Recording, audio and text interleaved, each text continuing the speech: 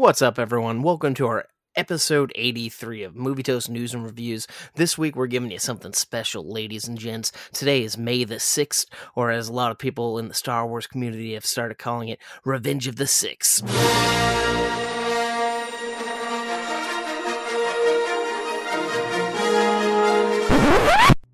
It's the Movie Toast Show, here for you.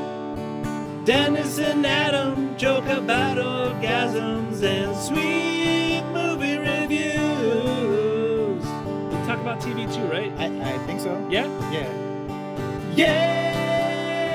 Yeah! Movie Toast. Dennis, how you doing today, man?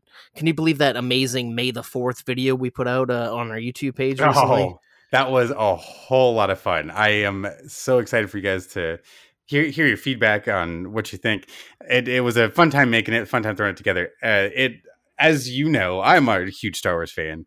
Adam is a big old Star Wars fan himself, so it was fun putting that together for you guys. It's oh yeah, and today should be a good show too. Everyone knows this is the time of year we get to celebrate our Star Warsness. So let's I'm excited to jump into it, man. Yeah, so ladies and gents, normally if you're new to this show, I guess I'll fill you in. Normally we start our episodes off with some polls that we put out on social media and maybe a little bit of news, but this week we decided to do something different. We're going to quiz each other in some Star Wars trivia. We don't know what we're asking one another, so we're just going to give 5 questions back and forth, and then we'll roll some reviews coming at you after that. So you want to start us off, Dennis? Oh yeah, man. I'm ready. I got the first one up here for you. So, in Star Wars A New Hope, Tarkin is testing out the Death Star. On what planet is he testing the Death Star's main weapon? Is it Alderaan? Fuck, I feel like I got it wrong, but I'm going to go with Alderaan. But wait, are there multiple choice? I don't know. You don't even need the multiple choices, sir. You got it. Boom. All right. First one that done was and too done. Easy. All right. All right, I figured I'd lob one across the plate for you. All right, so I'll throw you a bone as well. So, question 1 for me. C-3PO is fluent in how many different languages? Over 30 million, over 40 million, over 50 million, or over 60 million? It's 30, 40, or 60? 30, yeah, 40, 30, 50 40, 50, 60. Yeah, 3 through 6 with a 0 on the end. I thought this was a super easy one, so now I feel bad about my next questions. Now I'm over. I am like over analyzing it. I'm trying to see the scene, and when he's He's standing at Jabba's palace, and he's like in a panic. He's saying, "I can speak so many." I feel like he says it so many times throughout the whole series. Like maybe each movie he says it at least once. It's his catchphrase, I think, but he says it so quick, and the numbers are similar to one another. 30 million?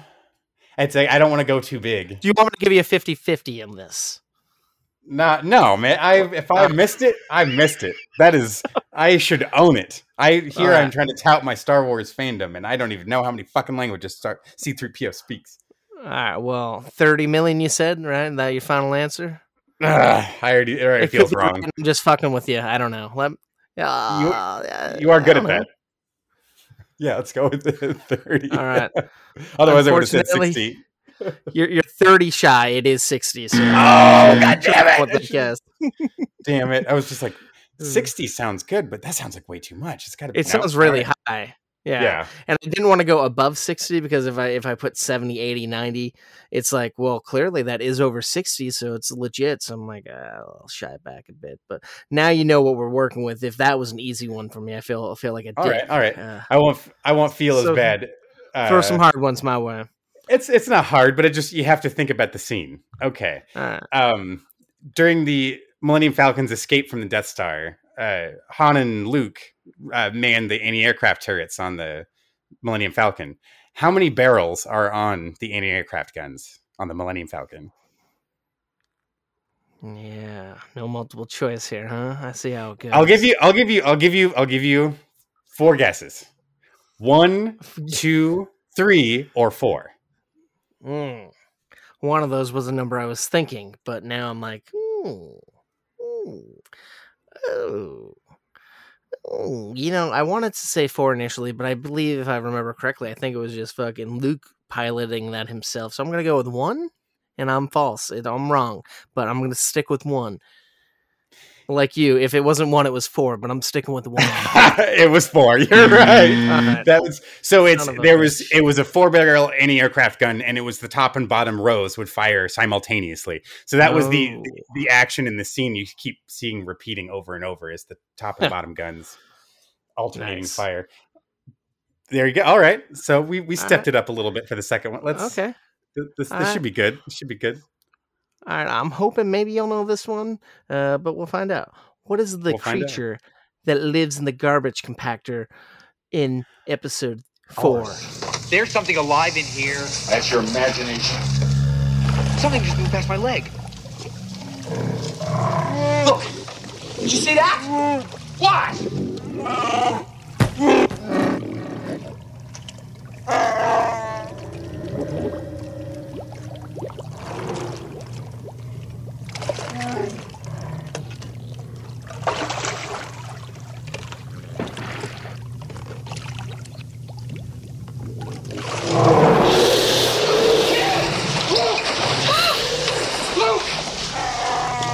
Fuck. Is it an Acklay, a Diagnaga, a Purgil, or a Blurg? And I'm probably saying all those wrong, but they're all legit creatures. But only one of them lives in the trash compactor. Do you want me to say them again?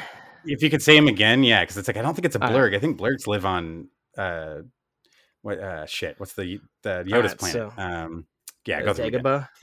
Dagobah, yeah. Acklay. Oh no, this one. Acklay. Dianaga, Purgil, and Blurg. Ooh, fuck! It's like I know I've heard all of these before, so it. This was. Do you want a 50-50? Want to slash it down, or want me to get rid of 1? It's like all right, sure.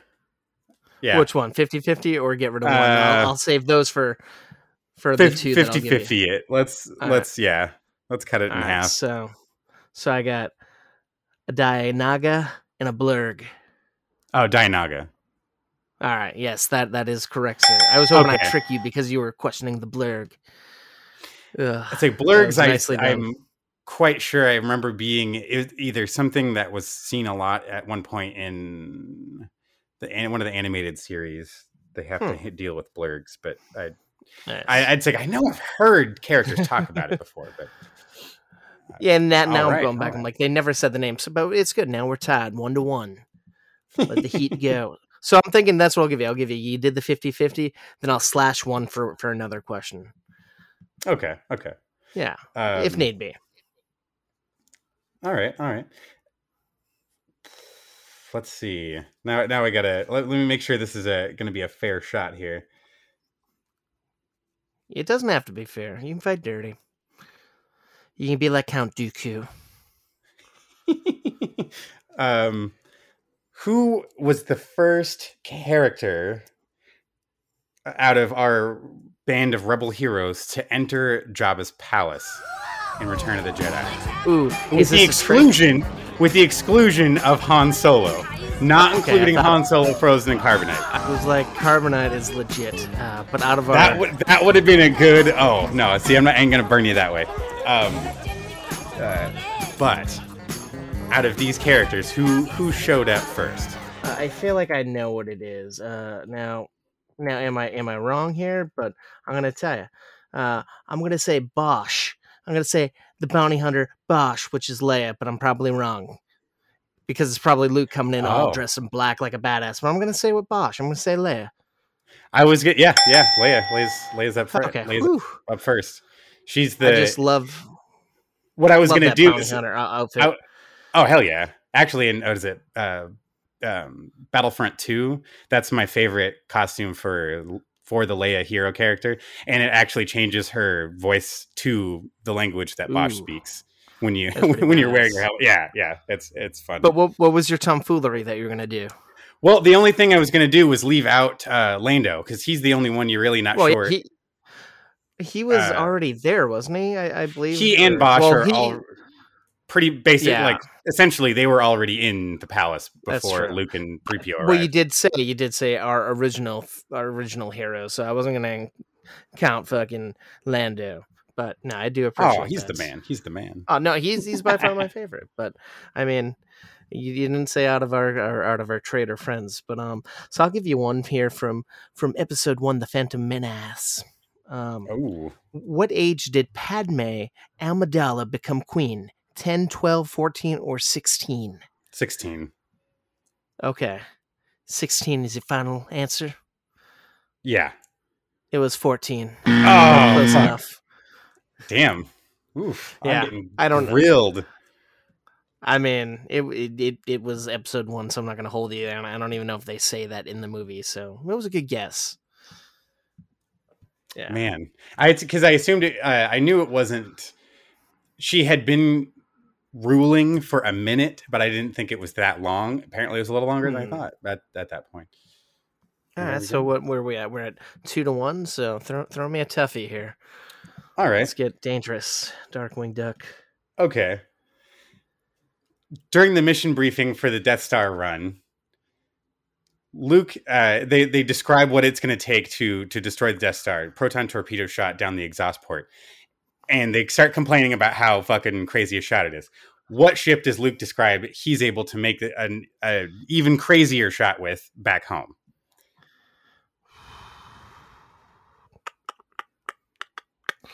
Not something at Toshi Station because he never made it that far. What? Not a land speeder. The craft. I don't get multiple choice. Oof. Here. I'm giving you multiple choice here, sir. Yeah. So we got a land speeder, a speeder bike, a skyhopper, or a snow speeder. I mean, a land speeder is all we saw back on his home planet. I'm pretty sure, but I'm gonna go with a land speeder, even though it's probably not because they don't shoot shit. But Do you want to use any things? No. Well, I should because what do we got? Like one question left after this. I think so. Can I hear them again because I want to see if you remember what malarkey you threw my way. A land speeder, a speeder bike, a skyhopper, or a snow speeder.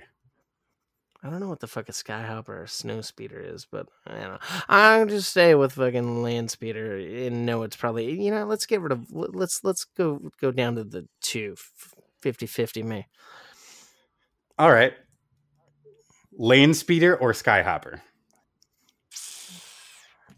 Now you knew I wanted to say land speeder, but skyhopper I was unclear about, and that sounds like it might shoot shits.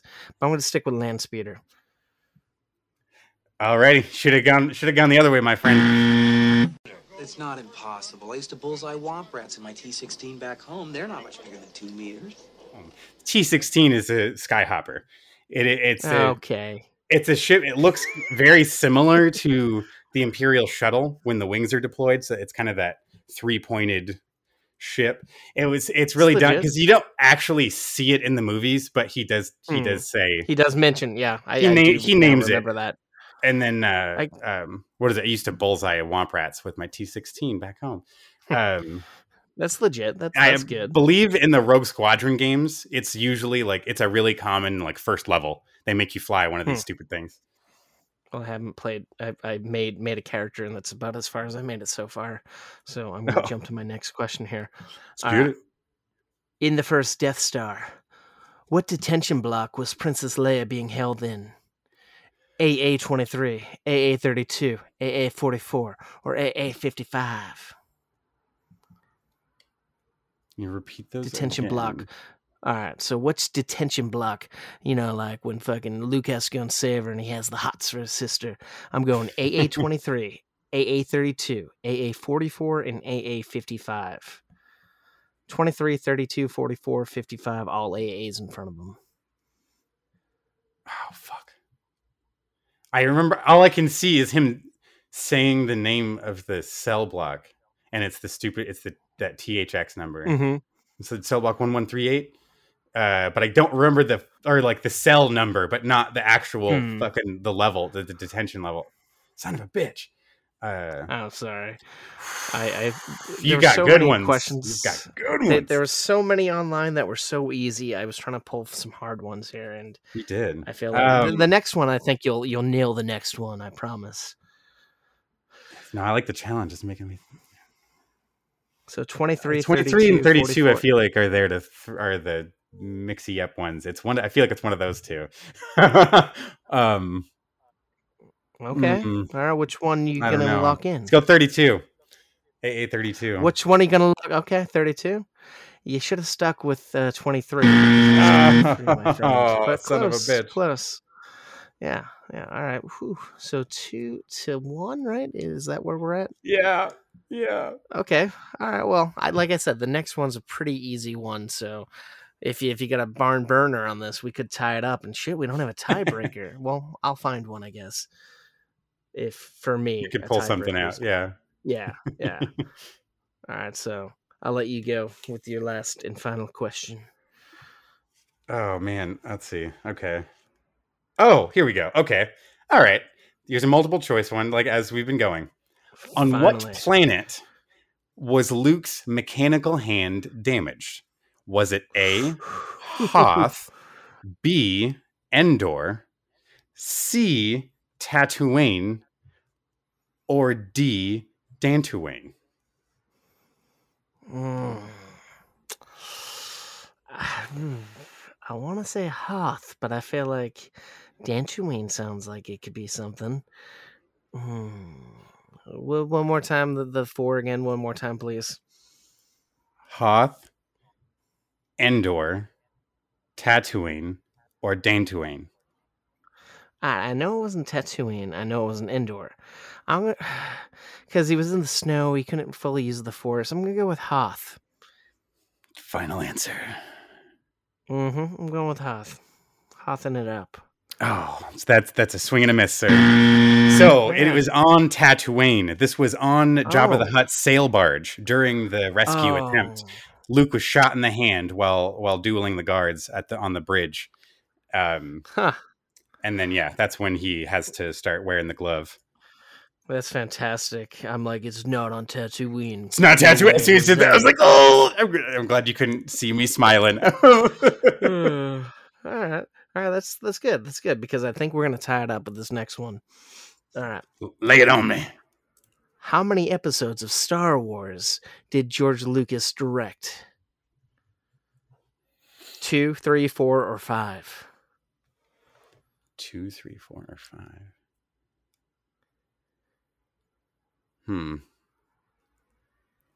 That's right. I feel really stupid not knowing this off the top of my head.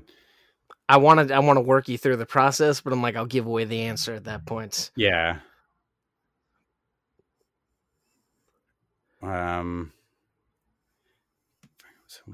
I really thought you'd have this one in a second. My apologies. Trying to remember because now I'm trying to roll. Like I'm trying to remember credit rolls. This is dumb. 3. He directed 3 of them, right? All right. George Lucas directed episode 1, episode 2, episode 3, and episode 4. Oh, fuck. It was because he did all the me. prequels, and then he did A New Hope. Yeah, New Hope. I knew it was A New Hope, and I was like, what I was struggling with to remember is whether or not he did Revenge of the Sith, episode 3. That was the only one I was unsure of. Oh, I'm a failure. I'm a miserable failure of Star Wars fandom. No, You heard it I here, pulled folks. some obscured ones. I really thought you get that one. I'm like, I'll pat it with a good in the beginning, good in the end. Whew, Hey, well, I asked for it, man. I asked for it. I wanted the big guns. It's just there were so many that were too easy, and I feel bad. But I feel like that That was was good. fun. That was Yeah. fun. I liked that. I liked the Yeah. challenge. It- That was cool.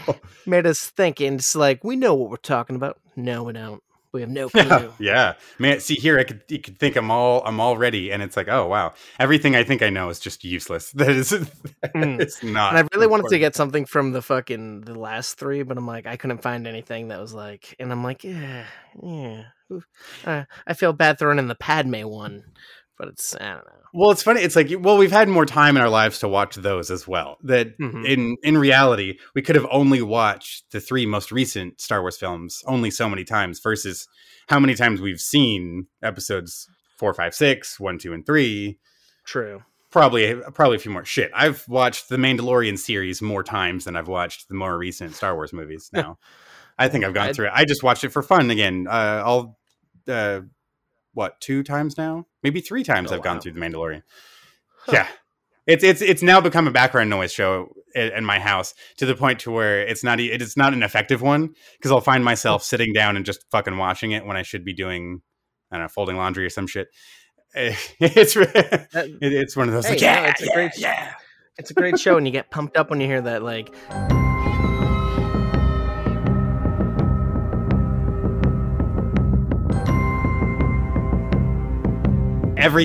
every single time, every episode, and I can't skip it. Like, I gotta watch the whole thing. It's my cell phone ringtone right now. Like I had it for quite some time, and it's like the thing about it. It's like even most shows, I'm like, I don't want to watch the closing credits or whatnot, but just the beautiful artwork and the music. It's like I need to. Yes. Which it's funny that you say that, because that leads me to my first review here, Dennis. I watched the very special Star Wars vintage cartoon from the holiday. The holiday special. The Story of the Faithful Wookiee. Starlog 324-1. From the bridge of the cruiser RS Revenge, Captain Kazan reporting. We are awaiting the return of Captain Han Solo and his first mate Chewbacca, who are long overdue on a delicate mission to acquire the mystical talisman, which has been sought by our forces and by the Empire. Where we first meet Boba Fett. Oh, nice. First appearance. Love it. Yeah. Animated style, too. So pretty much fucking... the Millennium Falcon's out on a mission with fucking Han and Chewie, and something goes awry, and they see a video of like Han's upside down being dangled by something, and Chewie's freaking out, and fucking Luke, C-3PO, and R2 fly to a planet to go find out what's going on, and they're being attacked by like a dinosaur type creature, but then a bounty hunter shows up and saves them. And he's like, oh, the fucking ship you're looking for? Yeah, man, I can get you there. And like, Luke's like, oh, cool, yeah. And he's like, oh, what a good friend. And like, C-3PO's like, I don't know if we should trust him, being fucking C-3PO and all that. And pretty much he gets there, and it turns out fucking Luke passes out, and it turns out like, there's something that makes humans pass out, and it's weird, it's creepy, it's fun, but kind of Boba Fett's a hero in this, and well, you think he's a hero, but we find out he's really doing this for Lord Vader, and luckily Chewie finds out eventually, and for some reason, Boba Fett just flies away on his jetpacks at the end. But there's a scene where like Boba Fett's fucking riding a dinosaur creature for a bit, and he like it's something. It's weird, and he likes to say "friend" a lot, or he's like "this way, friend," or "no problem, friend," and it's like what? This is odd, but it was fun. It was cute. Okay. I'm gonna give The Story of the Faithful Wookiee 2.5 slices of toast. Check it out on Disney Plus. I was going to say, when you mentioned writing the dinosaur thing, it's like that's actually imagery that gets referenced a lot throughout various sources. I mean, it's mentioned, I was just talking about The Mandalorian and Knights of the Old Republic. That was a thing way back in the day the Mandalorians used to do. When they would conquer planets, they would ride fucking dragons from space down onto the planet's surface and ravage cities with space dragons. But the thing that's cool about it, like it totally looks like vintage and old, but it has the actual cast. It has all our heroes and everyone from the movies voicing these characters. Oh, cool! Oh, damn! So that's kind of neat. That's awesome. And the animation's beautiful. It's interesting. I will say Han has a weird elongated face, which is kind of weird, but it's charming. So what is there anything else about Boba Fett that's established, like any of his weapons or anything that he uses? You mentioned the jetpack. He has the jetpack, and he has like a prong, like a little stick that he prongs the dinosaur with. He has a blaster, of course. Nothing that really sticks out. Is the prod weapon, is that anything reminiscent of like what our hero in the Mandalorian, his rifle? Is there A little bit, but I don't similarly- recall him shooting it. But yeah, I'd say it's probably Sure. close to that. Yeah, Huh. and but his armor looks a little bit different color wise, I think. But I could. Be Oh, wrong. sure. I believe because at that point they only had the toy of Boba Fett that they had made before he appeared in the movie. So I think he was originally only gray. Like the action figure was all gray. So it would make sense why he was the 'Cause, yeah, he was- monocolored. It's primarily white, gray, and like a light brown. So it was a little bit different, but weird. you still get it. Huh. You still know who he is. Interesting. Yeah, like it's a quick 7 or 9 minute watch, and it's cute. It's just fun. I love it, like the jankiness of the 70s or 80s whenever it was made. It's yeah. So what do you Interesting. got for a Star Wars review wise? Well, I guess I can keep with the animated theme here. I actually hammered through the Star Wars 2D microseries.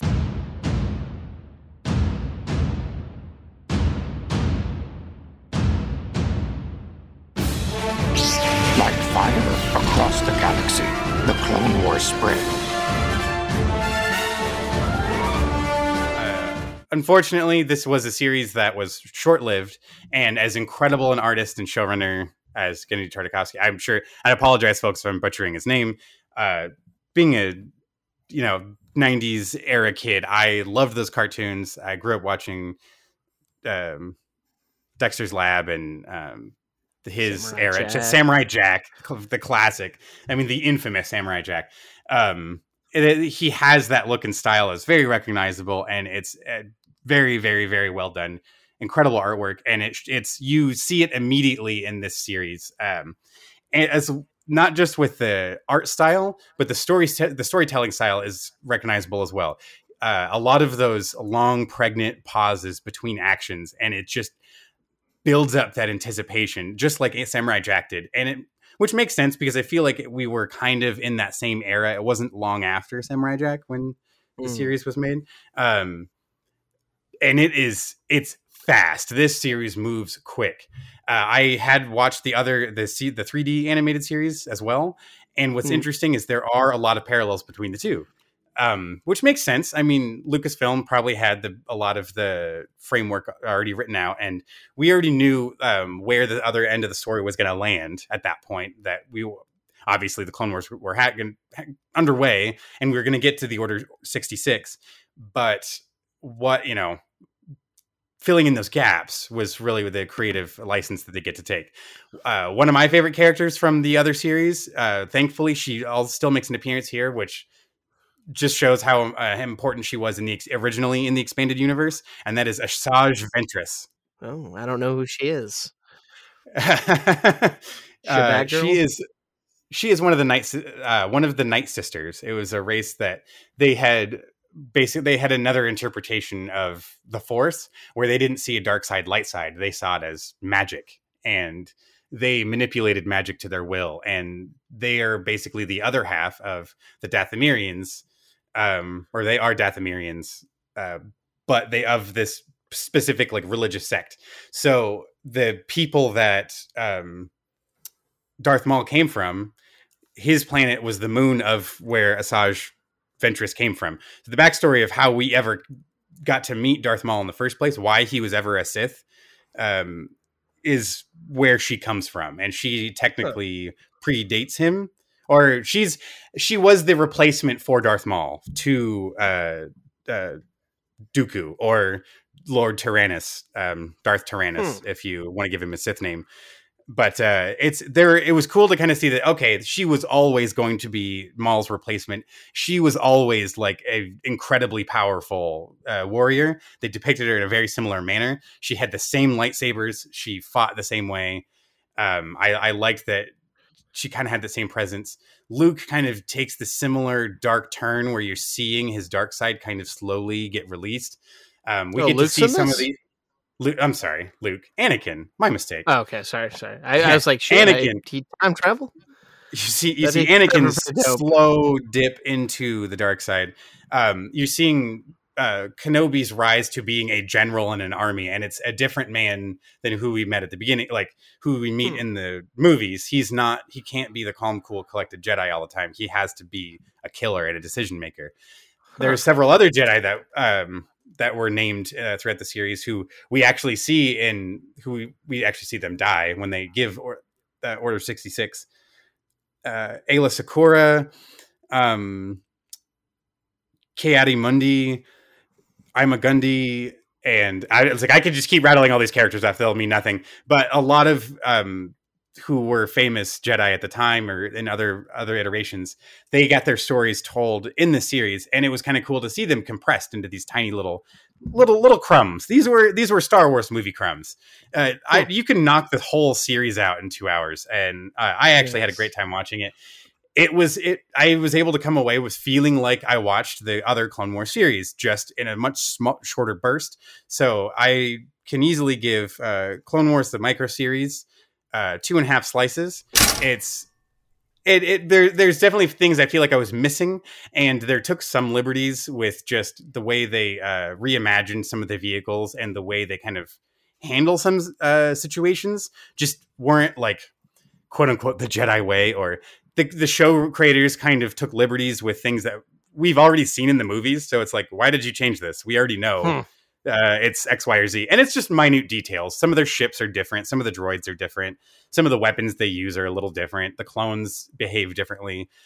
We do get Commander Cody still. Commander Cody is the same character. The only difference is instead of being in Command Yellow, he is a what are they called? Oh my God. There is a specific group of like special forces clones. He's one of those instead now. And that was originally what Rex is.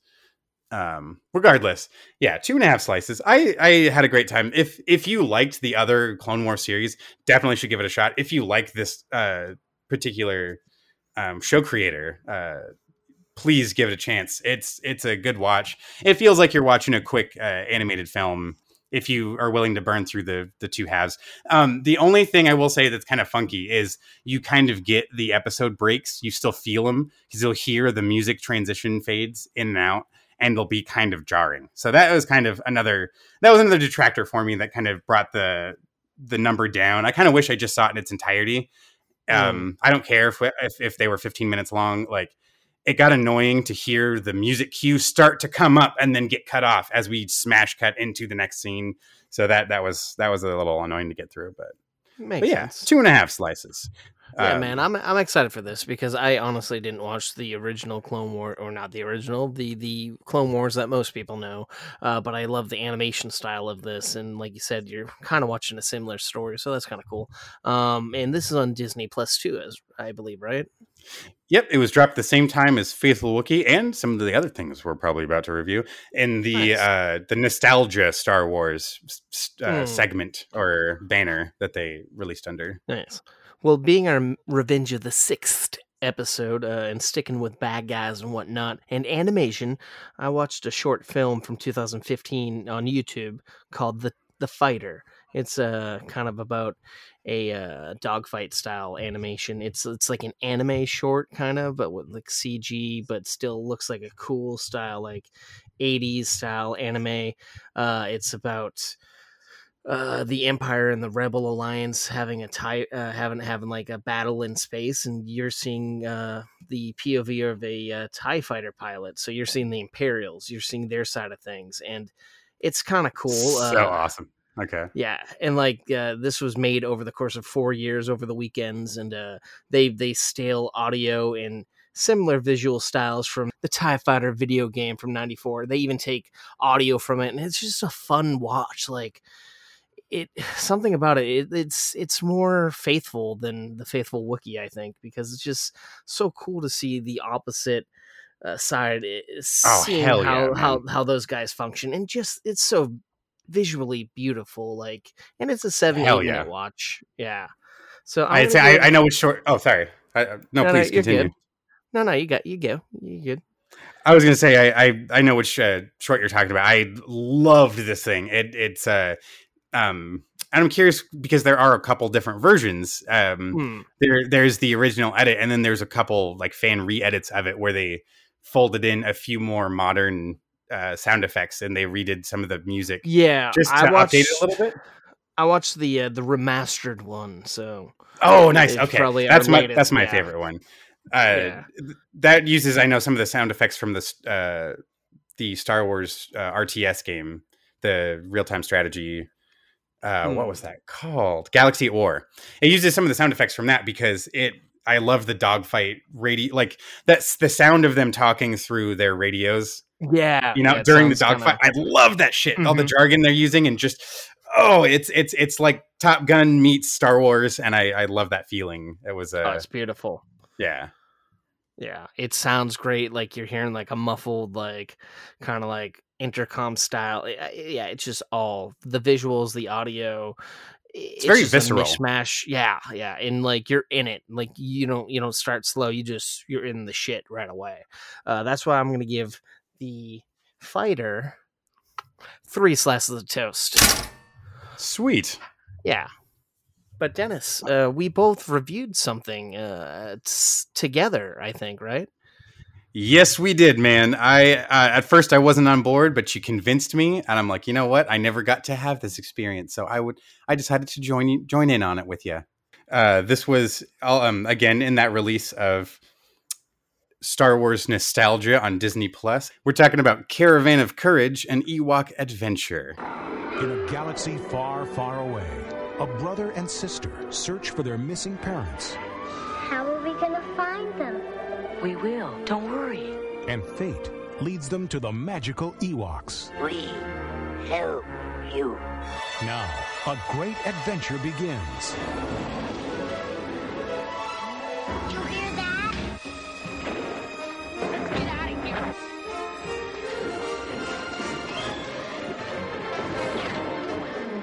Watch out! Behind you! This was a TV movie made for ABC back in 1984, and the story was actually written by George Lucas himself. Turns out he wanted to make it for his daughter, who was a fan of the furry little buggers. Mm-hmm.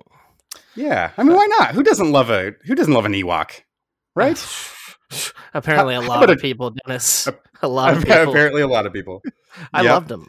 They're my favorite. If you watched our video recently, I said I'd like to live with them as long as they didn't try to eat me. But yeah, this I remember watching as a kid. Like I had a VHS copy. I think they played it on like the Disney Channel at one point, and I loved this. Awesome. And the other one. But yeah, so this pretty much is about there's a family that crashes on the planet of what the fuck's the planet? I was gonna say Endor, but it's not Endor. Endor. It's Endor. Yeah. Well, so there. Yeah. Well, moon off of Endor. Yeah. Well, that's funny. Is that's always the misconception. Then it is Endor, but Endor is a moon of another planet. So the forest moon Endor, not the forest moon of Endor, I think is where the misquote comes up a lot. Yeah, I know it's dumb, but yeah, you are correct. So you got this family, and like they crash there in this little, like, I guess it's kind of like a trailer vehicle, but it's like it's a transport. It's a small transport vehicle. They're traders, or their father was a merchant. And you see the parents freaking out. They're trying to find their kids. Their kids escaped, and they're like, "What's going on?" And then the parents get taken by a big Wookiee type creature that looks evil and menacing. And then we see fucking Ewoks, and they're saving the kids and whatnot. They're like, "We'll help you find your family," but no, man, they fucking make Ewok noises, and they got their creature. Their faces look so fucked up in this, man. I don't know, Dennis. Can I be honest with you for a second, man? What? Oh, what? What's up, man? I was pushing to watch these movies, and I did a lot of fast forwarding. And oh no, I can understand. I couldn't do this, and I couldn't. I thought maybe I'll watch the next one, and even Wilford Brimley himself couldn't save me and make me watch it, man.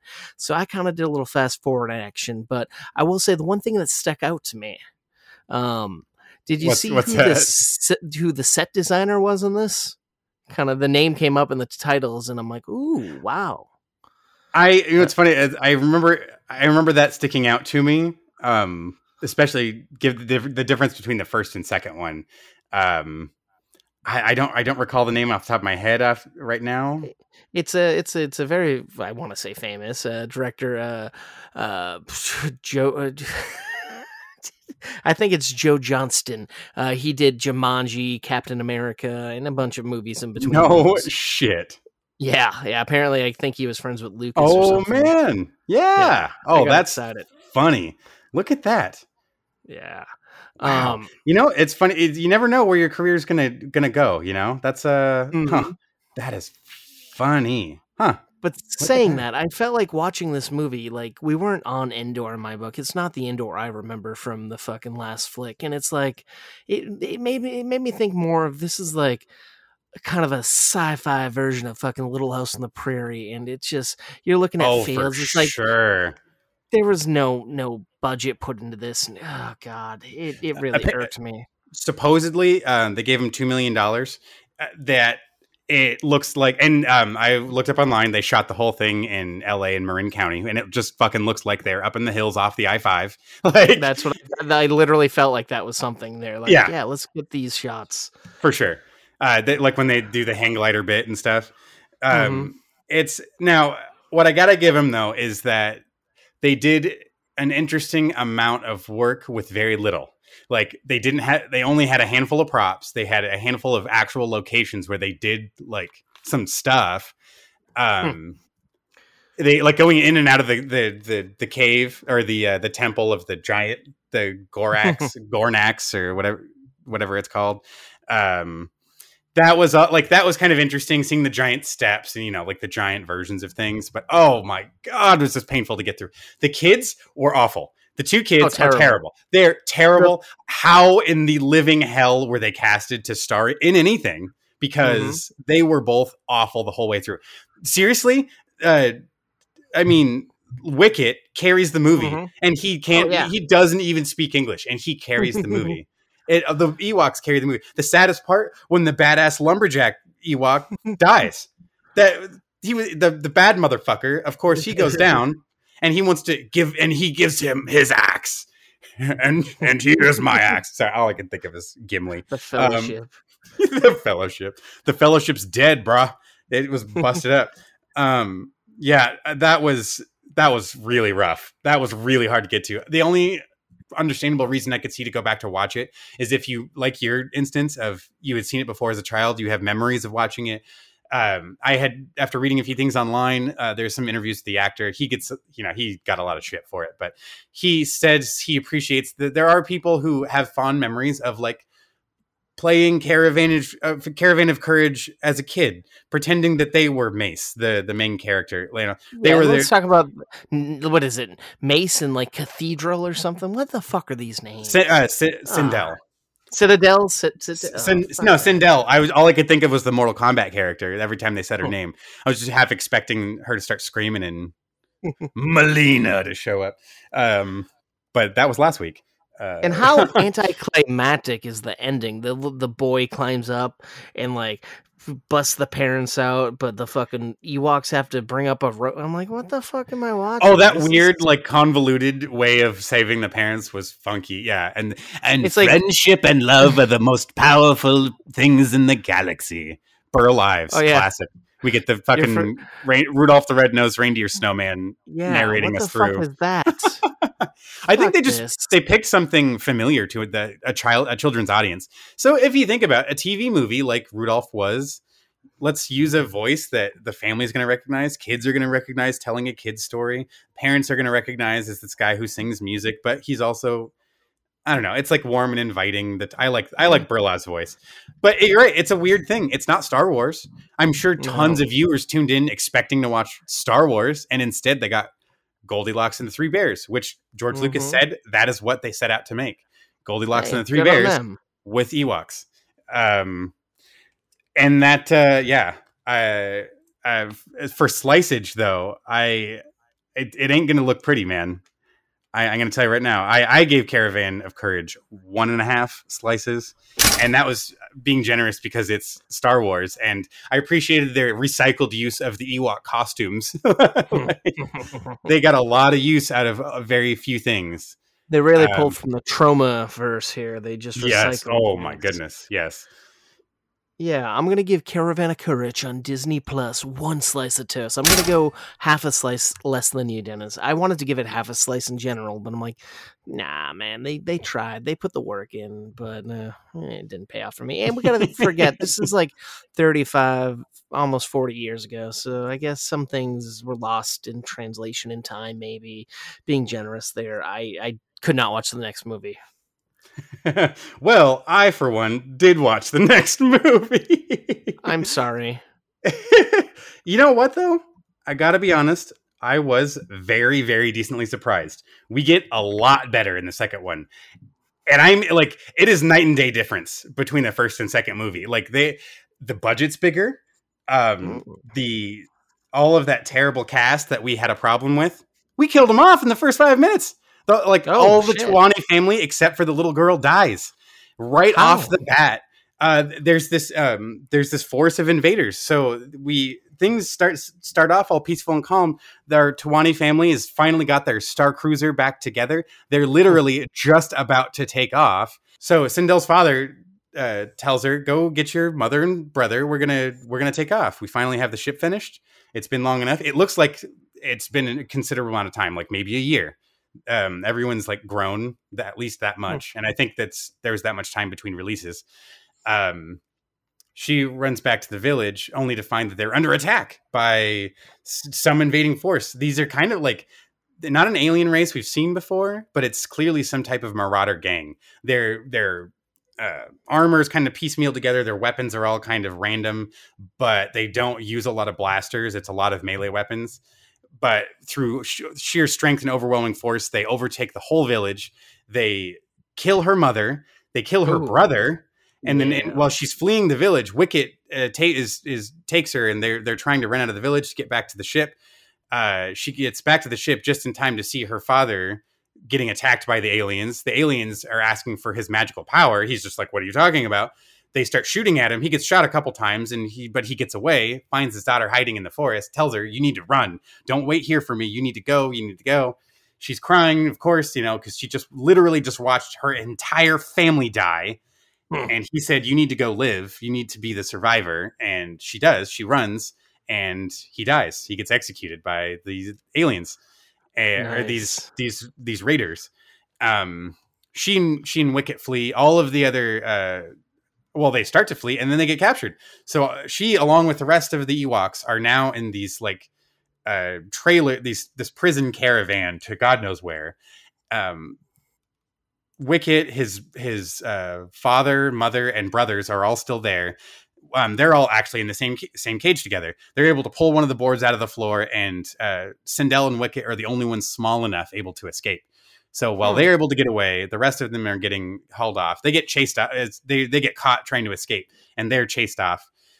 They find that they get in this whole side quest thing of like they're trying to find their way back to the group, but they also know that they can't do very much.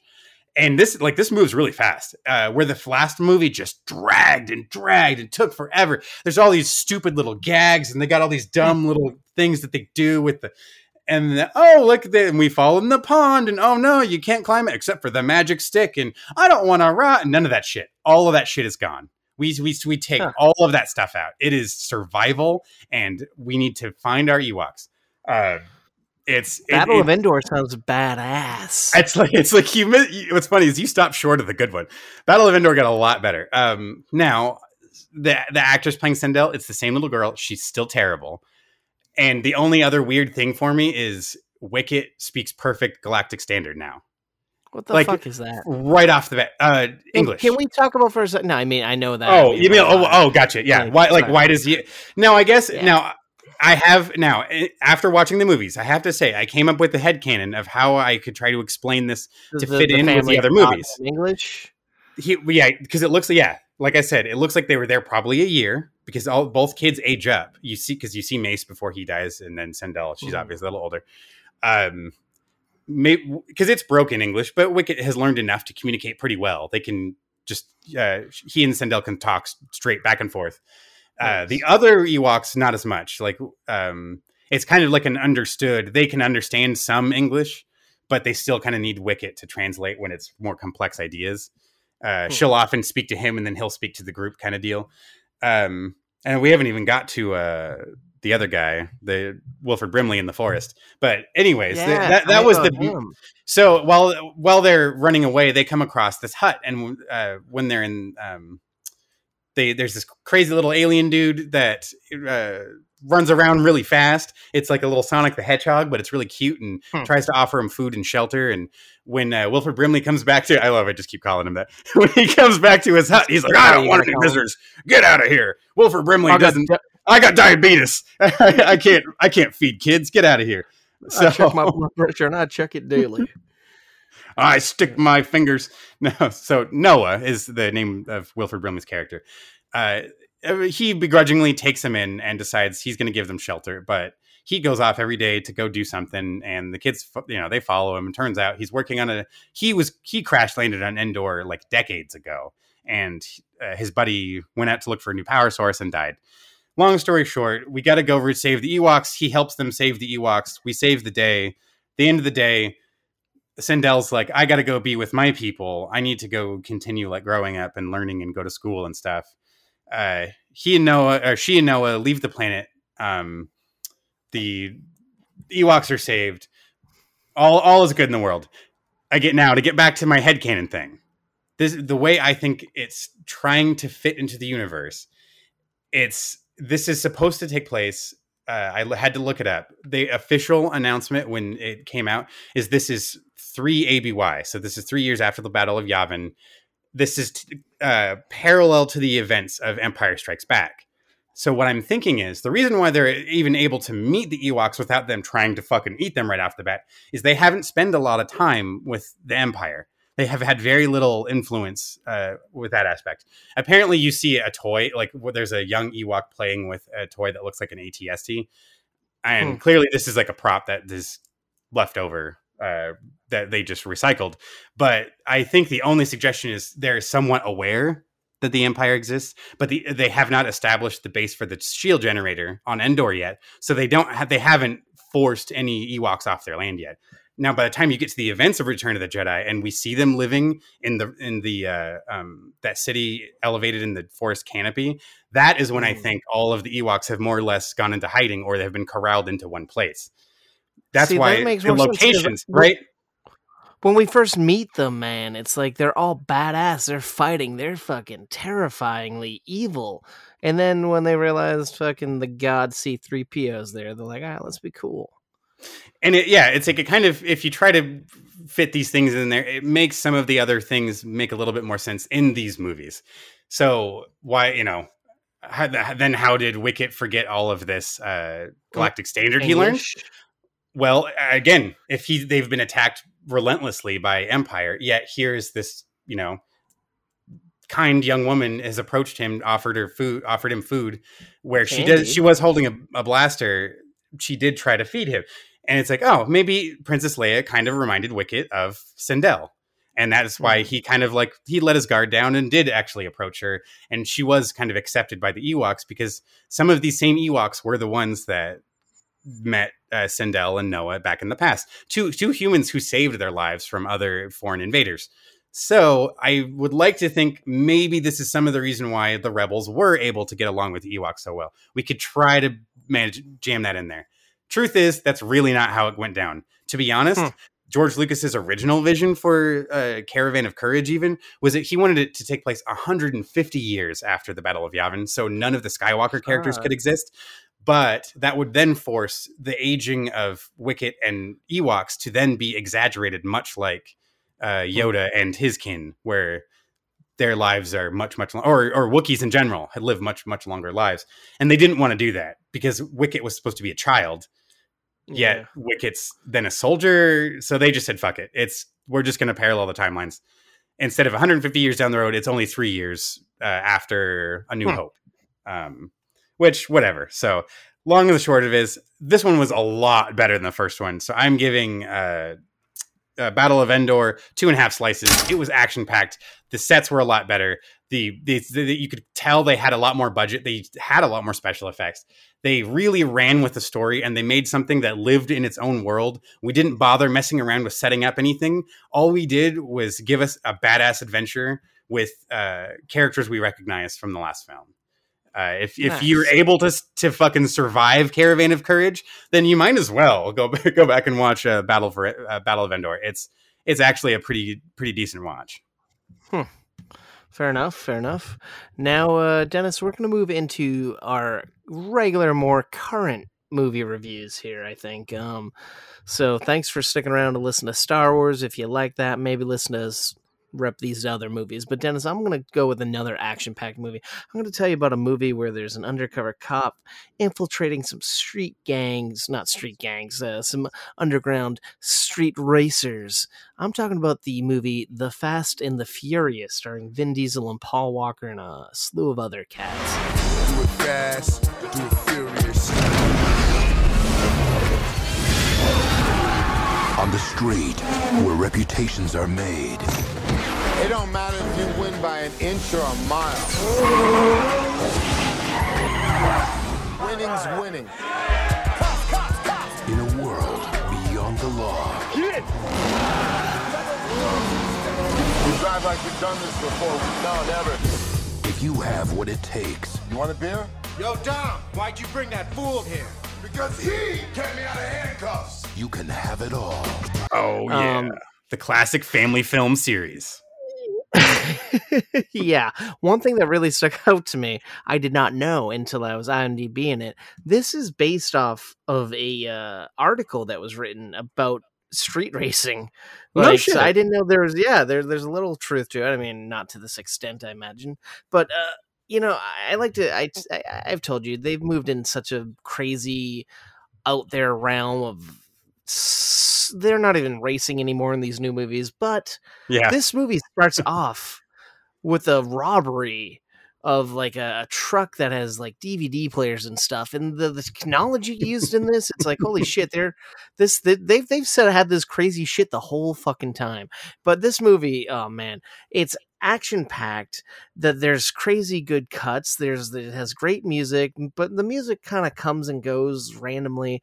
But yeah, so Paul Walker is pretending to be a guy who sells parts for a company that sells car parts, and he somehow is infiltrating street racers.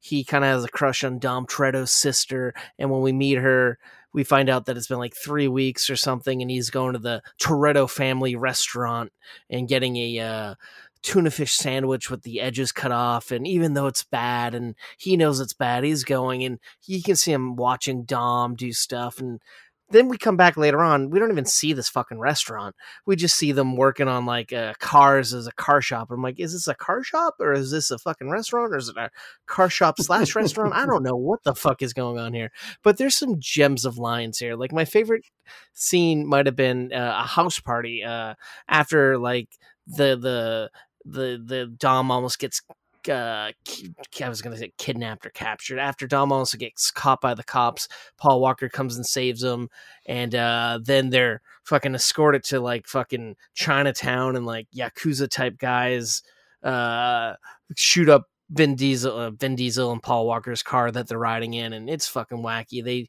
They walk back to the house. They then walk in the house, and there's a party, and Vin Diesel's like, you want a drink? And he's like, sure. He grabs 2 drinks, and he's like, here you go. You can have anything you want to drink as long as it's a Corona. And I'm like, what?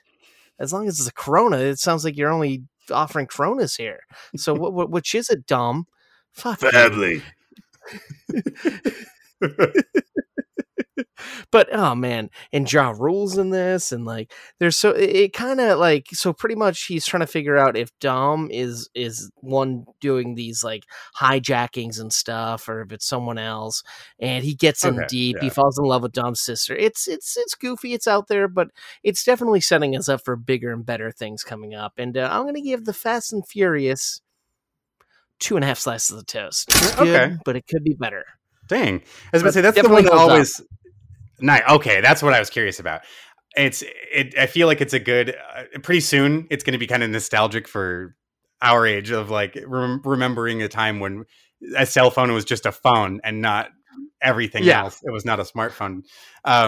it's one of those where it's like, it was a legit, I like that it was kind of a heist movie. It was a good crime movie. I like watching the undercover cop fall, blur the lines between the job and who he's aligning himself with. No, there's a point where they have enough information that they have enough evidence to do a bust, and he's like, "No, I need a couple more weeks. I swear, Dom's not in on it." And it's like, dude, your job's done. You've done what you got to do, man. Call it quits. And like I said, it's about tractor trailers, like being robbed of like DVD players. It's like, what is this? Why does the government care about this? And I might have skipped over. There might have been drugs or something, but yeah. No, that was it. Because if you think about it, back then, the price of these, DVD players used to be $500 a piece. You steal a truckload of DVD players, you're talking about tens of thousands of dollars worth of merchandise. And even if you sell it for half that price, that's thousands of dollars you're pulling in every one of these runs. And then it happened several times over the course of the film with the epic one at the end. And then I love that drag race, that Charger, by the way, the Charger he drives at the end of the movie is one of my favorite cars of all time. Specifically the Dom's Charger. I feel like it's still in the universe. I feel like they still use the Charger here and there. Because once they uncover it in the garage, I'm like, oh shit, that's the car. It's too fast. Crazy. It's too dangerous. What, you scared? And like, he's like, why don't you drive it? He's like, my dad and I built it, but I don't know. I think his dad got hurt or something. His dad died in it, I think. Yeah. He got killed in an accident. Yeah. It's funny because it's about him and his sister, but they don't say anything about their brother John Cena, who's in the F9. So I want to know how that factors in. Oh, they had no idea where it was going. And I feel like, now, correct me if I'm wrong, I feel like the first one there's no lead into a sequel. It's just done. Like, it can end right there. It can be a closed story. Yeah, pretty much. They almost have him dead to rights. The cops are coming, and Paul Walker is like, gives Vin Diesel his car and his keys, and he drives off in the sunset of essentially. Yeah, so it's one and done, they think. But little do they know. Yeah. Let's give them 8 more families.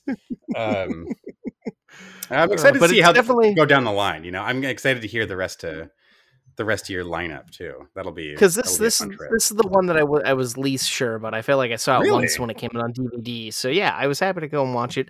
It's on HBO Max currently, so check it out, kids, if you haven't in a while, or if you've never seen it, you only know the spy thriller fucking modern day ones. Yeah, none of that stuff yet. We got to work up to it first. Warm us up. Yeah, let's go to Tokyo first. That don't even get me started on Tokyo Drift. You got Lil Bow Wow in it. He's driving a car that fucking, I think his name's Twinkie. Yeah, it looks like the Hulk. It's a great fucking movie. One of my favorites. Isn't it like a Element or a Scion? Yeah, it's like something. I think it's the one, like the commercials where like giant hamsters are driving around in a car back in the day.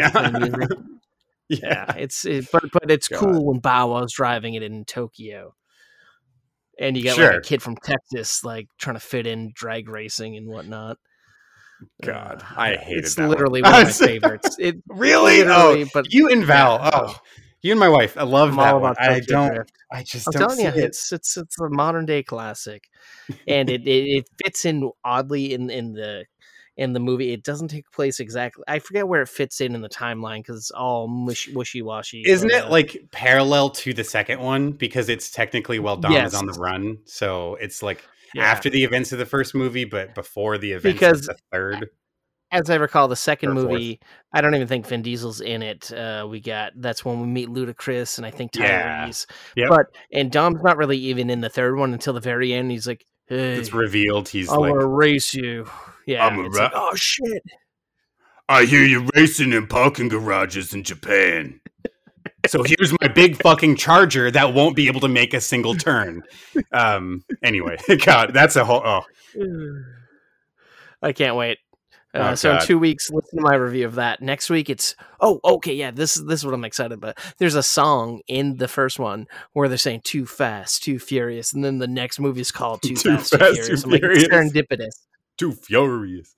You got to give that Luda stank on there. Oh man. So what do you got up this week for non-Star Wars?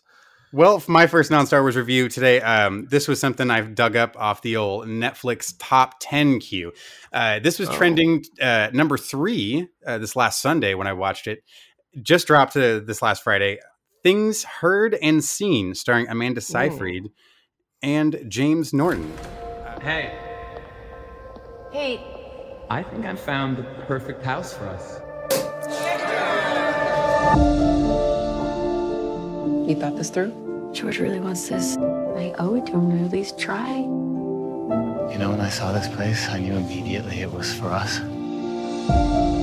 There's definitely updating that needs to be done here. Yeah, certainly could use a paint job. Yeah, but look at these bones. I love it so much. You're an exceptional husband. And you are an exceptional wife.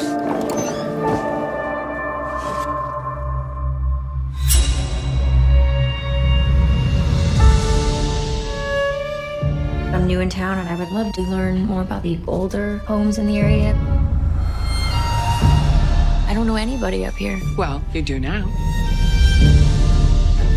My wife doesn't know what happened here. I think it would be better if we kept it that way. This was a thriller that was telling the story of a couple that moved to a small town. Looks like it's in the year 1980. It's funny enough. I watched the trailer for my wife and I both watched the trailer first. Did not realize it was a period piece until like 5 minutes into the movie and it flashed what year it was. Already, I got to say right off the bat, already kind of a mark against like hair and wardrobe, because everything everyone was wearing except for like a couple of scenes looked like it was contemporary. The only tells were some of the appliances, like the sets. The sets were gorgeous. I will throw that out there too. Every set looked awesome. The houses were very lived in. The professors' offices were very neat and warm, and it looked like a university. Great locations. The cinematography was fantastic. That is all the good I have to say about this movie. Ooh. What's it about? The rest. Oh, another mark against it. It hits every beat of, and here's the family trying to get away from the big city. Let's go to the small town where I can take advantage of this opportunity I've been given, and we can put all our troubles behind us. We have our young daughter, and we have our new home, and let's get to know the locals. But there's something wrong in this house. Ooh, don't anyone tell them. Oh, you moved into which house? Oh, it was that house. Oh my gosh, did anyone tell you what happened in that house? And it's just this shit for forever. There's a couple neighbor kids that are like, yeah, we'll help you take care. Like we can mow the lawn and paint the house and stuff. And this long haired pretty kid who's like, yeah, me and my little brother, we can help you out. And we're really cheap. We'll come at very little cost. And Amanda Seyfried's, yeah, all right, sure. You can help us out. He's dating this girl he's dating, played by Natalia Dyer. She catches the eye of the husband. Well, and he's been a dickbag, like very passive aggressive. There's this scene where he and his daughter go to the library, and it's clearly like their first trip to the library. And he's reading a book with his daughter, and he sees this college age girl walk past with this art book of this particular artist that he's known for being like, this is like who he teaches a class in. And of course he puts the book down. He's reading to his daughter, gets up, follows Natalia Dyer around the corner, like down like across the library, and starts talking, like flirting with her. And we're like, dude, you just left your kid. And this is a pattern he follows throughout the movie. The daughter keeps getting startled by the lights in the house do weird things at night. Whenever Amanda Seyfried and her husband's character, whenever the married couple, they start arguing like every night, and the lights flicker in the daughter's room, and she starts seeing a figure appear in the corner of a room on this rocking chair. And it gets to the point to where when the figure appears, the rocking chair starts rocking. And then at one night, the whole chair flips over. She runs screaming into the parents' room, and the dad's pissed. And every time she comes in at night to like interrupt him trying to like have sex with their wife, or they're arguing in bed, something. There's always something that like he gets pissed whenever the daughter's like scared at night, to the point to where he just tells his daughter to take his place in bed, and he goes sleeps in her bed. There's just a lot of weird things like this. She's trying to make friends in the town, but she's got like this, she's hiding her bulimia, which seems to kind of it feels like a random thing they jammed into the character. You know what, man? If me trying to tell you about the movie sounds like it's wandering all over the place, it's because the movie wandered all the fuck over the place. It was 2 hours of pain. We know we're working up to like the supernatural element that it just feels like they're pulling teeth to get out. Every single piece of information is hand fed to you like you're an idiot. There are no twists and turns. There's nothing to come and surprise you. They assume you're so stupid and cannot understand like movie logic that they're just feeding you breadcrumbs at a time from scene to scene. And that's what every scene feels like I'm getting fed a teaspoon of the next bit. And it's like, it's just so dry. Amanda Seyfried, normally I like her, very flat. I wondered if this was anything like that Kevin Bacon movie you had. Oh, I was going to say. It sounds like we're not far off it because you know what Val said. She. It's like, wait a minute, isn't this that? She thought it was that movie. She thought it was the other movie. Phenomenal. That movie was great. It's called You Should Have Left. I was going to jump in and say, if you want to watch a good suspenseful horror comedy, a horror comedy, not a horror comedy, a horror house style movie, you got to check out You Should Have Left. It was great. Kevin Bacon and Amanda Seyfried are married. It's kind of weird, but it's so fucking good. The things you told me about that movie, I was hoping were going to happen here, and they never did it. Like, oh, is it fake? Like, is she losing her mind? Is it any? No, they don't even try to tease you with those thoughts. They just keep walking down the same fucking line. Even once you kind of figure out what's going on, they just keep beating you to death with this stupid. Oh, and it gets so stupid at the end. I hate. Okay, for those of you who have seen it, when you'll not know what I'm saying, but dear God, Adam, if you watch the movie, you'll roll your eyes just like I did. When we see the shot of them mirroring the image on the ring, I about threw up all over myself. Val and I both let out an audible, oh my God, I fell over. Like I threw my head back, rolled my eyes, and I wanted to stop the movie. So many times we paused the movie to look at each other and just like, are you fucking serious? It reminded me of watching The Vanished. It was excruciating to get through. The ending was unsatisfying. Ending was horrible. I just did one slice. Ooh, slice is all, and I'm being generous with that one slice. It is all, like I said, it is all the set. The sets were gorgeous, and it was shot beautifully. It looked really good. Everything else about it was trash. I'm sorry. I know you were curious about this one, where this came from, but I couldn't. It was painful to get through. Well, it sounds like you saved me and our listeners about 2 hours of our time. It's kind of a kick in the dick. One of my bosses on my current movie worked on that, so I was hoping for him it'd be a good one. But happy to hear I didn't waste my time. Yeah, sorry about your friend. No offense to, gig's a gig, right? That's no comment on work ethic or a job well done. Like I said, there were people on the shoot that did a very good job. But there was a lot of people who allowed this piece of crap to get as far along as it did. I would like to point out this was based on a novel, and it felt like it, and it felt like we did was we made an outline of what the plot of the novel was, and we had to just hit all of these things as fast as not even fast. It's like we just had to hit these points, and I just didn't care. I just didn't. You could have cut the movie in half, and it was still too much movie. It just fair enough. Oh. Yeah. All right, let's move on to Greener Pastures here. You said this was number 3. It just came out last weekend. As of the Sunday we recorded, number 3 on Netflix. I watched something that also recently came out on Netflix last week, and it currently, as we record, it's number 1. An animated film called The Mitchells vs. the Machines.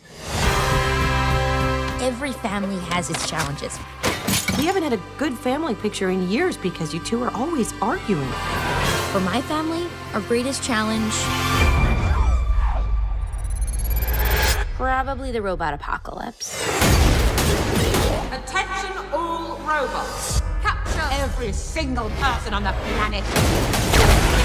Once again, that's The Mitchells vs. the Machines. It was quite the movie. It's produced by Phil Lord and Chris Miller of Into the Spider-Verse fame and the Lego movie. So you're in good hands, and this has such a distinct visual look to it.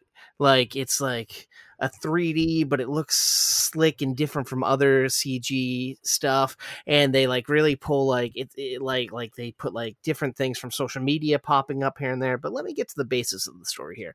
So there's a family called the Mitchells. They're kind of dysfunctional.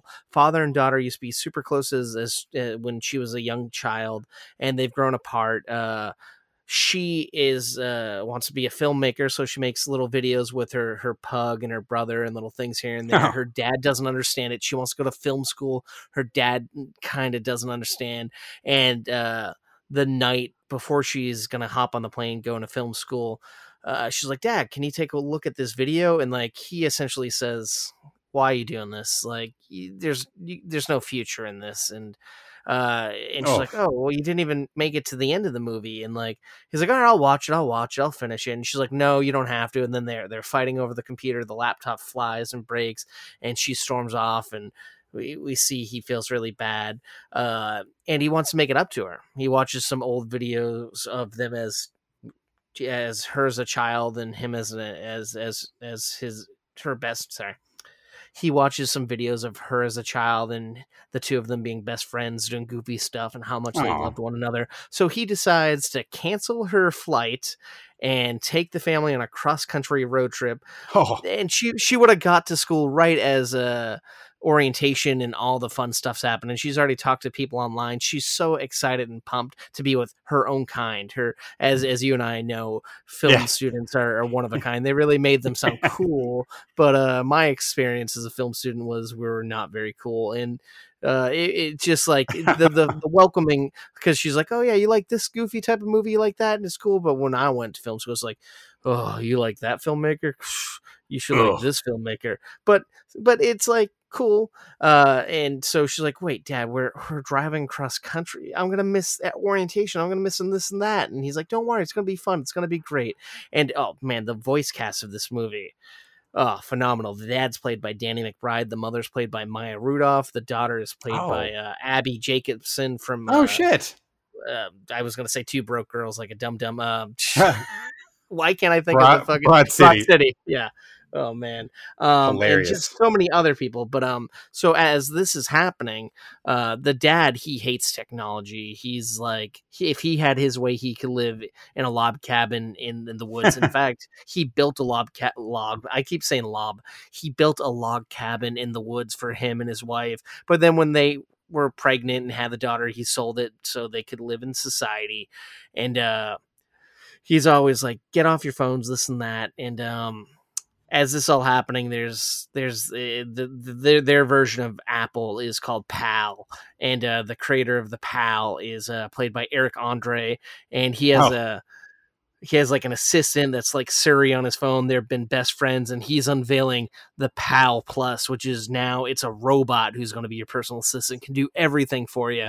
And PAL, the regular PAL gets mad, played by Oscar winner, what's her name, Olivia Colman, and she gets mad that he literally is talking to her, and they're bonding right before he goes on stage to show the world the whole PAL Plus system. And when he gets out there, he's like, "You won't need this PAL Plus anymore," and he throws the phone on the ground, and she gets angry, and she overtakes the PAL Plus system and turns the robots into like evil robots, and they're capturing and enslaving everyone in the world.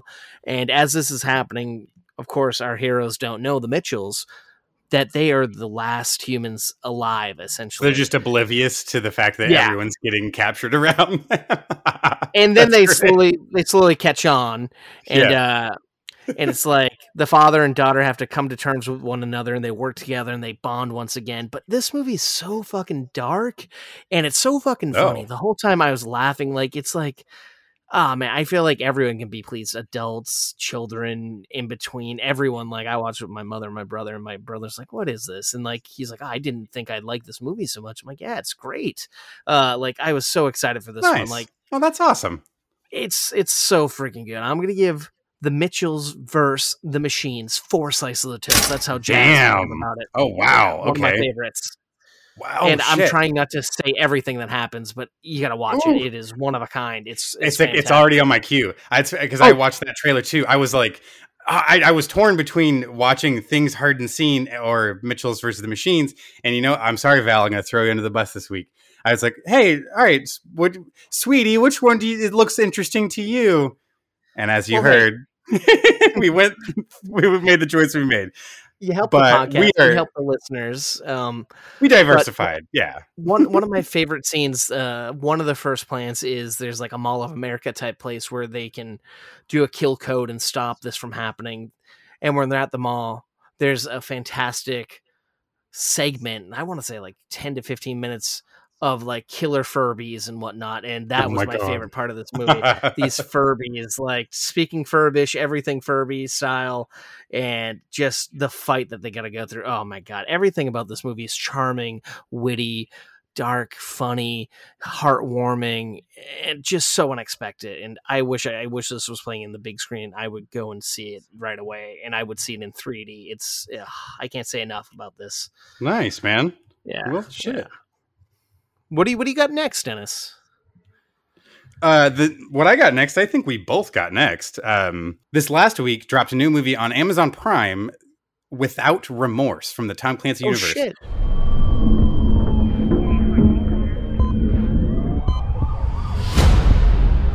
What we know, Senior Chief Kelly is the third member to be attacked. 3 perps are dead.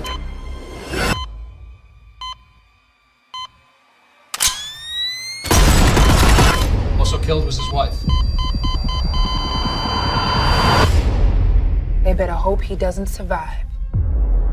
Why's that? He is more dangerous and effective than any man we have in the field. Continuing the Jack Ryan story, or at least the kind of, the Tom Clancy universe. Kind of remaking what we've seen in the theatrical story, which again is all based on his novels. This is now introducing a character into the fold that was had a massive impact, kind of laying the groundwork for who we know to be John Clark. This is going to be Michael B. Jordan's character. We're following the movie. Just fires off. Mm-hmm. Like the first scene, I was floored. I was just like, hell yes! And immediately, this told me I was in a Tom Clancy style movie. Like the action. We're in this Navy SEAL mission. We just see these 2 dudes in this blown out building. They're looking rough. They look like they're in the middle of a war zone. One dude gets pulled underwater and killed. Another dude shot through the head from the water. And it all happens just flawlessly with just a surgical precision. And it's this kind of precision that you expect from this world. It's not meant to be an over the top. This isn't John McClane saving the day. This is fucking lasers, these are professionals coming and doing what they do best. Where we're seeing the resolution of a mission. His team leader, Greer, who we later find out is the niece of Greer, who's been working with Jack Ryan over in Jim Halpert's neck of the woods. But that's getting off to the other series. This film is setting up where they had done a Bin Laden style raid. They executed this guy they were trying to find, but during the execution, one of the people they killed was not someone they were expecting to see, and some guys got really, really pissed, super pissed that this guy was killed. And there is a cost for this raid, and one by one, the members of this team starts getting killed off in their hometown, like on U.S. soil. Nobody knew it was coming. One guy was gunned down in his car. Another guy was gunned down, I think, in dead daylight. And the issue that really happens here that sets this whole movie in motion of this character, Michael B. Jordan's character, going insane. He's downstairs listening to some music, and his pregnant wife is upstairs sleeping in bed. And these guys come in there and they kill his wife and unborn child. And because he kind of hears them coming, so he's ready for action. He takes almost everyone out, but one person escapes. And oh boy, that's a mistake right there. Oh yeah, that was that was intense. Even just that shootout, like the way he responds. I mean, man's just trying to eat some pistachios. He's taking the couch so his wife can be comfortable. Like, and I like that anticipation and build up when you know it's coming. Like when he's just, I loved that feeling of just, it's about to crack off, and he's a capable man, so he's not gonna just like let it slide. Yeah. Oh, and then I failed to mention sooner. So I read the novel that this is based on way back in the day. So it was interesting to see what parallels they maintained, or what story elements they maintained from the book that they continued in this movie, because it had to be changed since it's modern day. The original book took place in the 70s. So the main character is doing it's like the A and B story it's still a revenge story is John Clark's main mission. But instead of it's his wife dying, it's this woman he was seeing. His wife had already died, and he was already sad, alcoholic. This woman showed him a little bit of attention and spent the night with him. He found out afterwards that she was a hooker, and her pimp came looking for him and anyway, sorry, now I'm explaining the fucking book. It's like there's like that version of the movie too. Yeah, it's like, and it gets dark, so it explains his rage a little more, of why he doesn't care about, why he is without remorse, why he just goes on this killing rampage of murdering pimps and gangsters in the night. But the other story is he has to go save the senator's son in Vietnam. And he is a part of like the first ever Navy SEALs. When the Navy SEALs were established in the 70s, he was in that like first team ever. I like that in this movie, he's still a Navy SEAL. It's still that same. He's one of the main go-to guys for these hardcore missions. He's tasked with this, very intense job. He and Greer were given that hit job, right off the top. But it's that same thing. And then he has someone he cares about gets taken away from him, which sets him off down his journey. And it is a bloody journey at that. That was a good fight. But it's still twofold. Like, you still find out there's other larger elements with who's sending these killers. It's not just the guys they killed, but turns out the Russians, it might have something to do with what's going on. They're backing the other half. Gets himself sent to a Russian prison. I believe, was it a Russian prison? There was something. Well, it was an American prison that had a lot of Russian mafia there. And oh boy, that fight's fantastic. Like, I'm like, how's he getting out of this? And holy shit, was I excited to watch that unfold. Get out of where I start breaking necks. That was so fucking, when he like clogs up the sink and he's all getting ready the for water's draining out. Dude, I was in the same place. It was like, how are you getting out of this? Like, this is insane. And then he ends up being the one making demands. Like, that was so bad. And it's so there's so many things that happen in this movie, and I will say, to me, this feels like a fucking video game. It feels like everything that's happening, it's like, it just feels like a video game to me, and like, it's all shot kind of wide and it's intense. It kind of feels like we're watching just cut scenes put together, and it's beautiful. But for me, it just feels like something's kind of missing here. Like, it's like, oh, he's supposed to be dead. He's in this tough situation. He gets out of it. He's just too good. And it's like, I don't know. And some of the twists and turns, I'm like, I could live without. And it didn't drag, but it felt like it kind of dragged a little bit for me. But boy, did I love the action. But this movie really didn't do it for me. I don't know. Like, I love the setup. And oh my God, the guy that got away turned out to be Brett Gelman, who I've only seen in comedy, but he was fantastic. Yes, and the last couple scenes of the movie that he's in were awesome. That was brutal. I was not ready for some like you. I've only seen him in comedic roles. I was not expecting him to be that intense or that serious. Because I remember like looking like online, I'm like, who's in this movie? And I'm like, Brett Gelman. Who the fuck is Brett Gelman in this? I'm like, oh wow. And like, the fact that the whole time our main character, Michael B. Jordan, he thinks he's hunting down someone or something. The way that he's put in his place and perspective turns, that was kind of genius. I like that. Oh, when he finds out that it was all leading to this one point, and he was kind of a pawn almost. Yep. Yeah, but I don't know. Something did not sit well with me in this, and I think this is just a me thing, and I don't know why that is. But I mean, I liked it, but I didn't love it. It is what's to me. It reminded me a lot of that feeling I really enjoyed watching the '90s Tom Clancy movies, like the Harrison Ford, the Without Remorse, Patriot Games, Clear and Present Danger, even the go back further, Hunt for Red October. There's a certain tone in a lot of the scenes where even without the action, I loved the weight and the tension you felt in the dialogue. You could have, and a lot of it was just understood in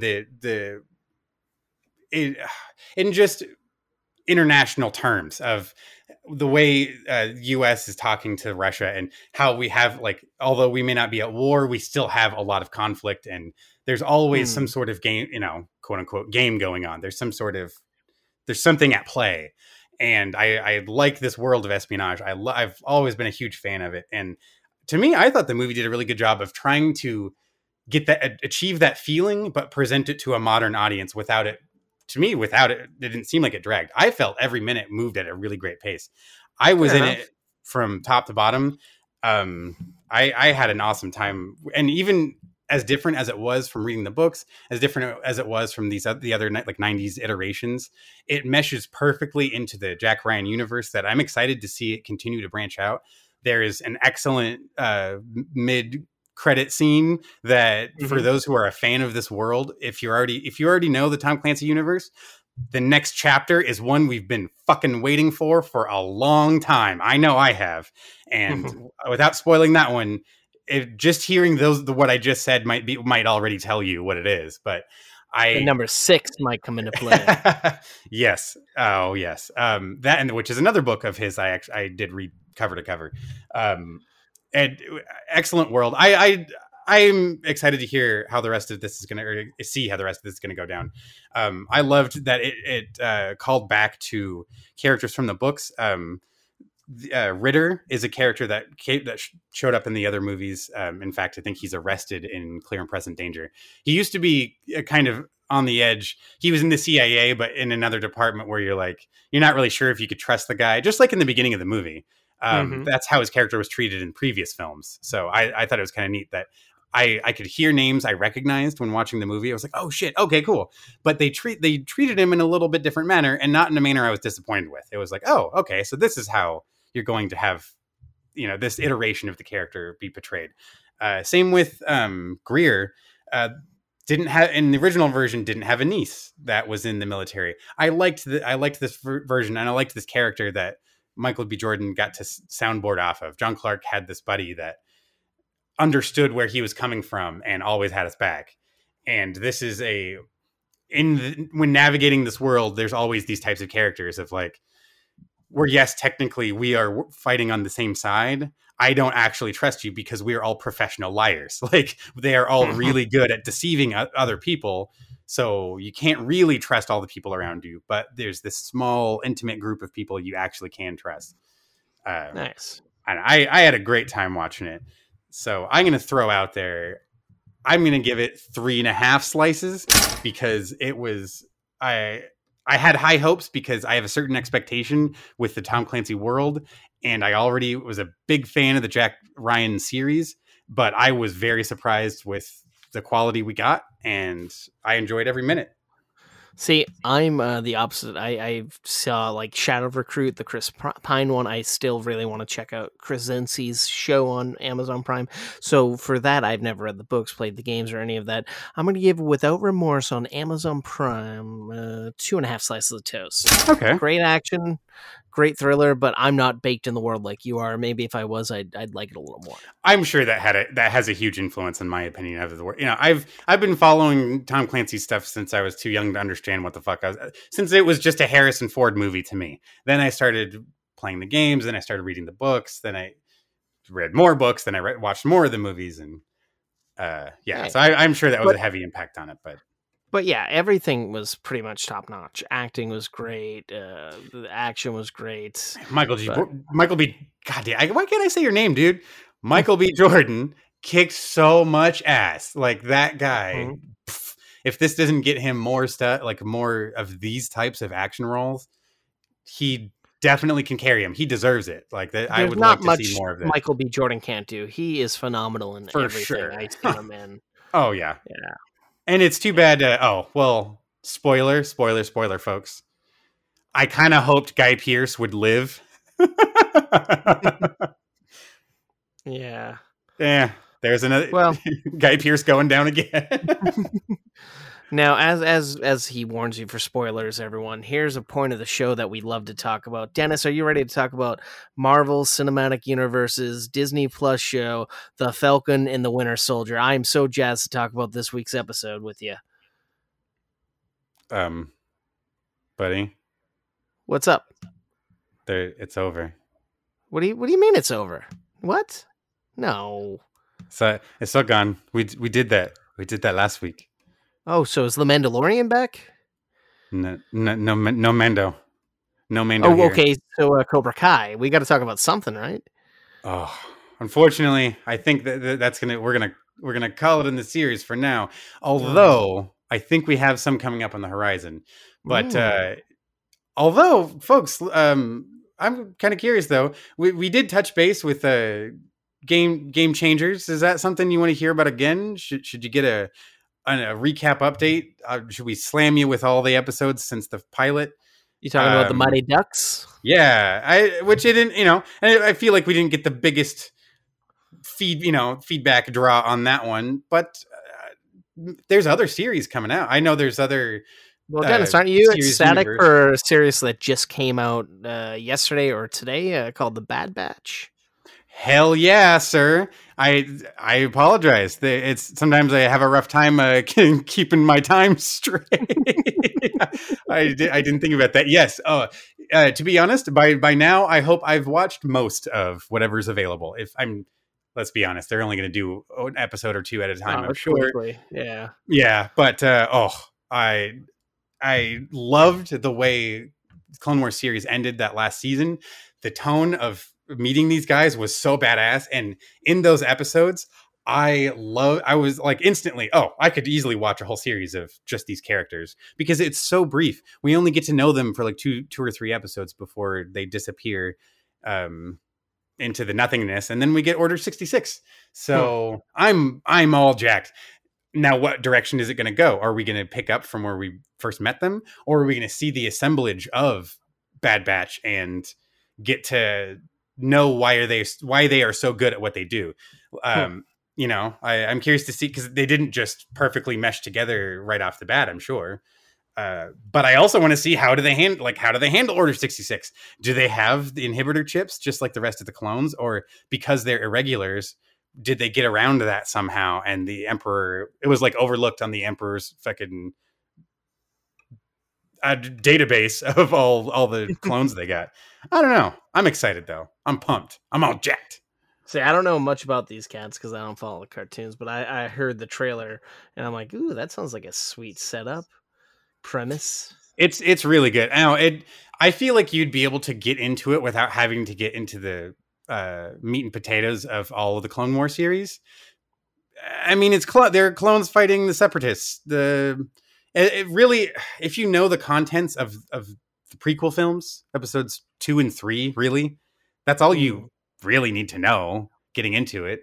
Anakin is in love with Padme, and you know that they're not supposed to be together, and he's slipping to the dark side. Palpatine is going to be the Emperor, and he's building up towards Order 66. It's, as long as you know some of the finesse of what's going on in the background, it's really about the action in front of you. It's more the action series.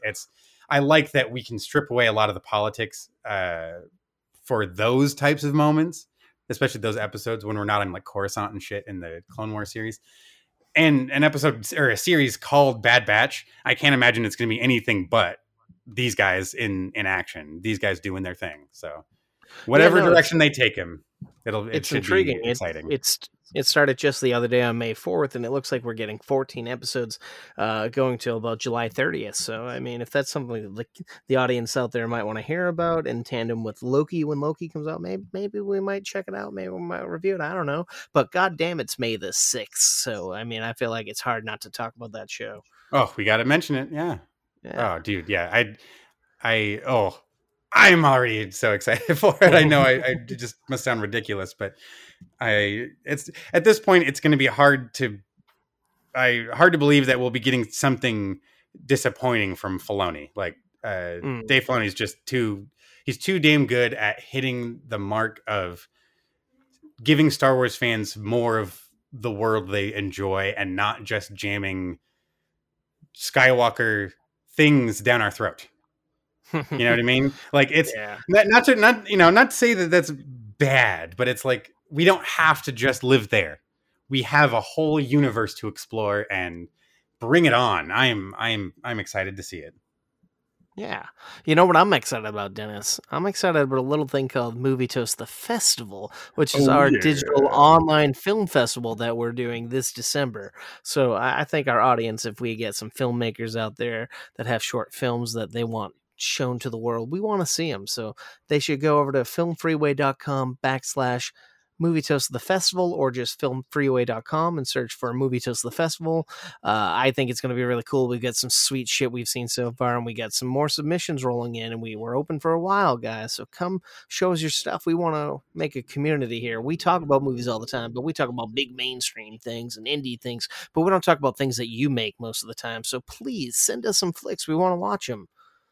Absolutely. Bring out your shorts. We want to see what you got. There's still plenty of time, and we've got a lot of good stuff in the running. So we got some stuff that'll give you a run for your money. So if you think it's just going to be something easy to be able to submit and get your thing shown, well, maybe. But we got a lot of good stuff. So let's hope yours can float to the top. But you're never going to know until you try. So send it on over. Give it a shot. Yeah, and honestly, we want to hear from you guys. We want to know what you think is cool, what you think we got right, what we got wrong. So, Dennis, where can they tell us all this stuff? You can find us on all the major social media platforms. The only two you got to remember are a little different: YouTube and Facebook, Movie Toast News and Reviews. But everywhere else, it is movie_toast. That is Instagram. You can find us on the Reddit. We even got a Discord server. There's a TikTok account. Oh, we got Twitter. Find us. Go get it. Go get at us. Tag us. Do all the business. We will respond. We're on the other end. We got people. We got an awesome social media intern that'll tag you back, or Adam and I ourselves. We just got to keep an eye out and look for us. Yeah, we got fun stuff to post back in the past. If you scroll back through what we've got, we got a lot of great stuff over on YouTube. We've been rolling out some great movie crumbs and toasty talks. It's a lot of fun stuff. More than the podcast. Earlier, we were talking about this thing we did for May the 4th, which is kind of like this thing we call Toasty Talk, which is where Dennis and I talk to the audience and we find out their movie-going experience and whatnot. But we did the one with each other, asking each other intimate questions about Star Wars, and that was really fun, so you should go check it out if you haven't seen it.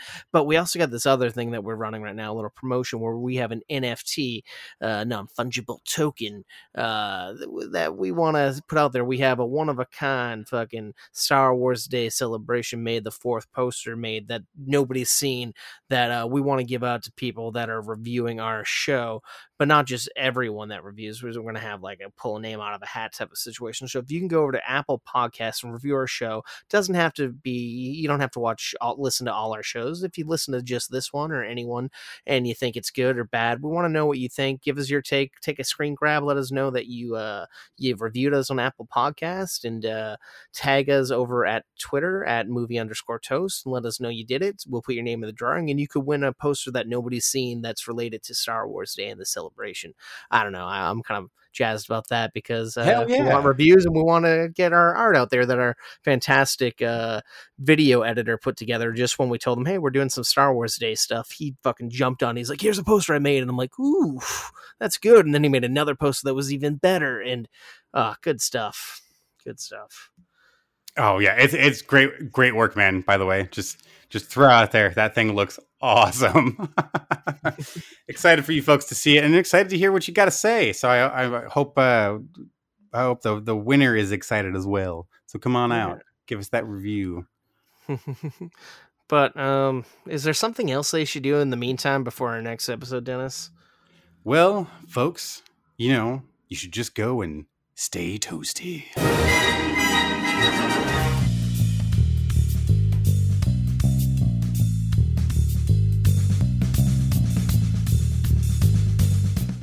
You can have any brew you want, as long as it's a Corona.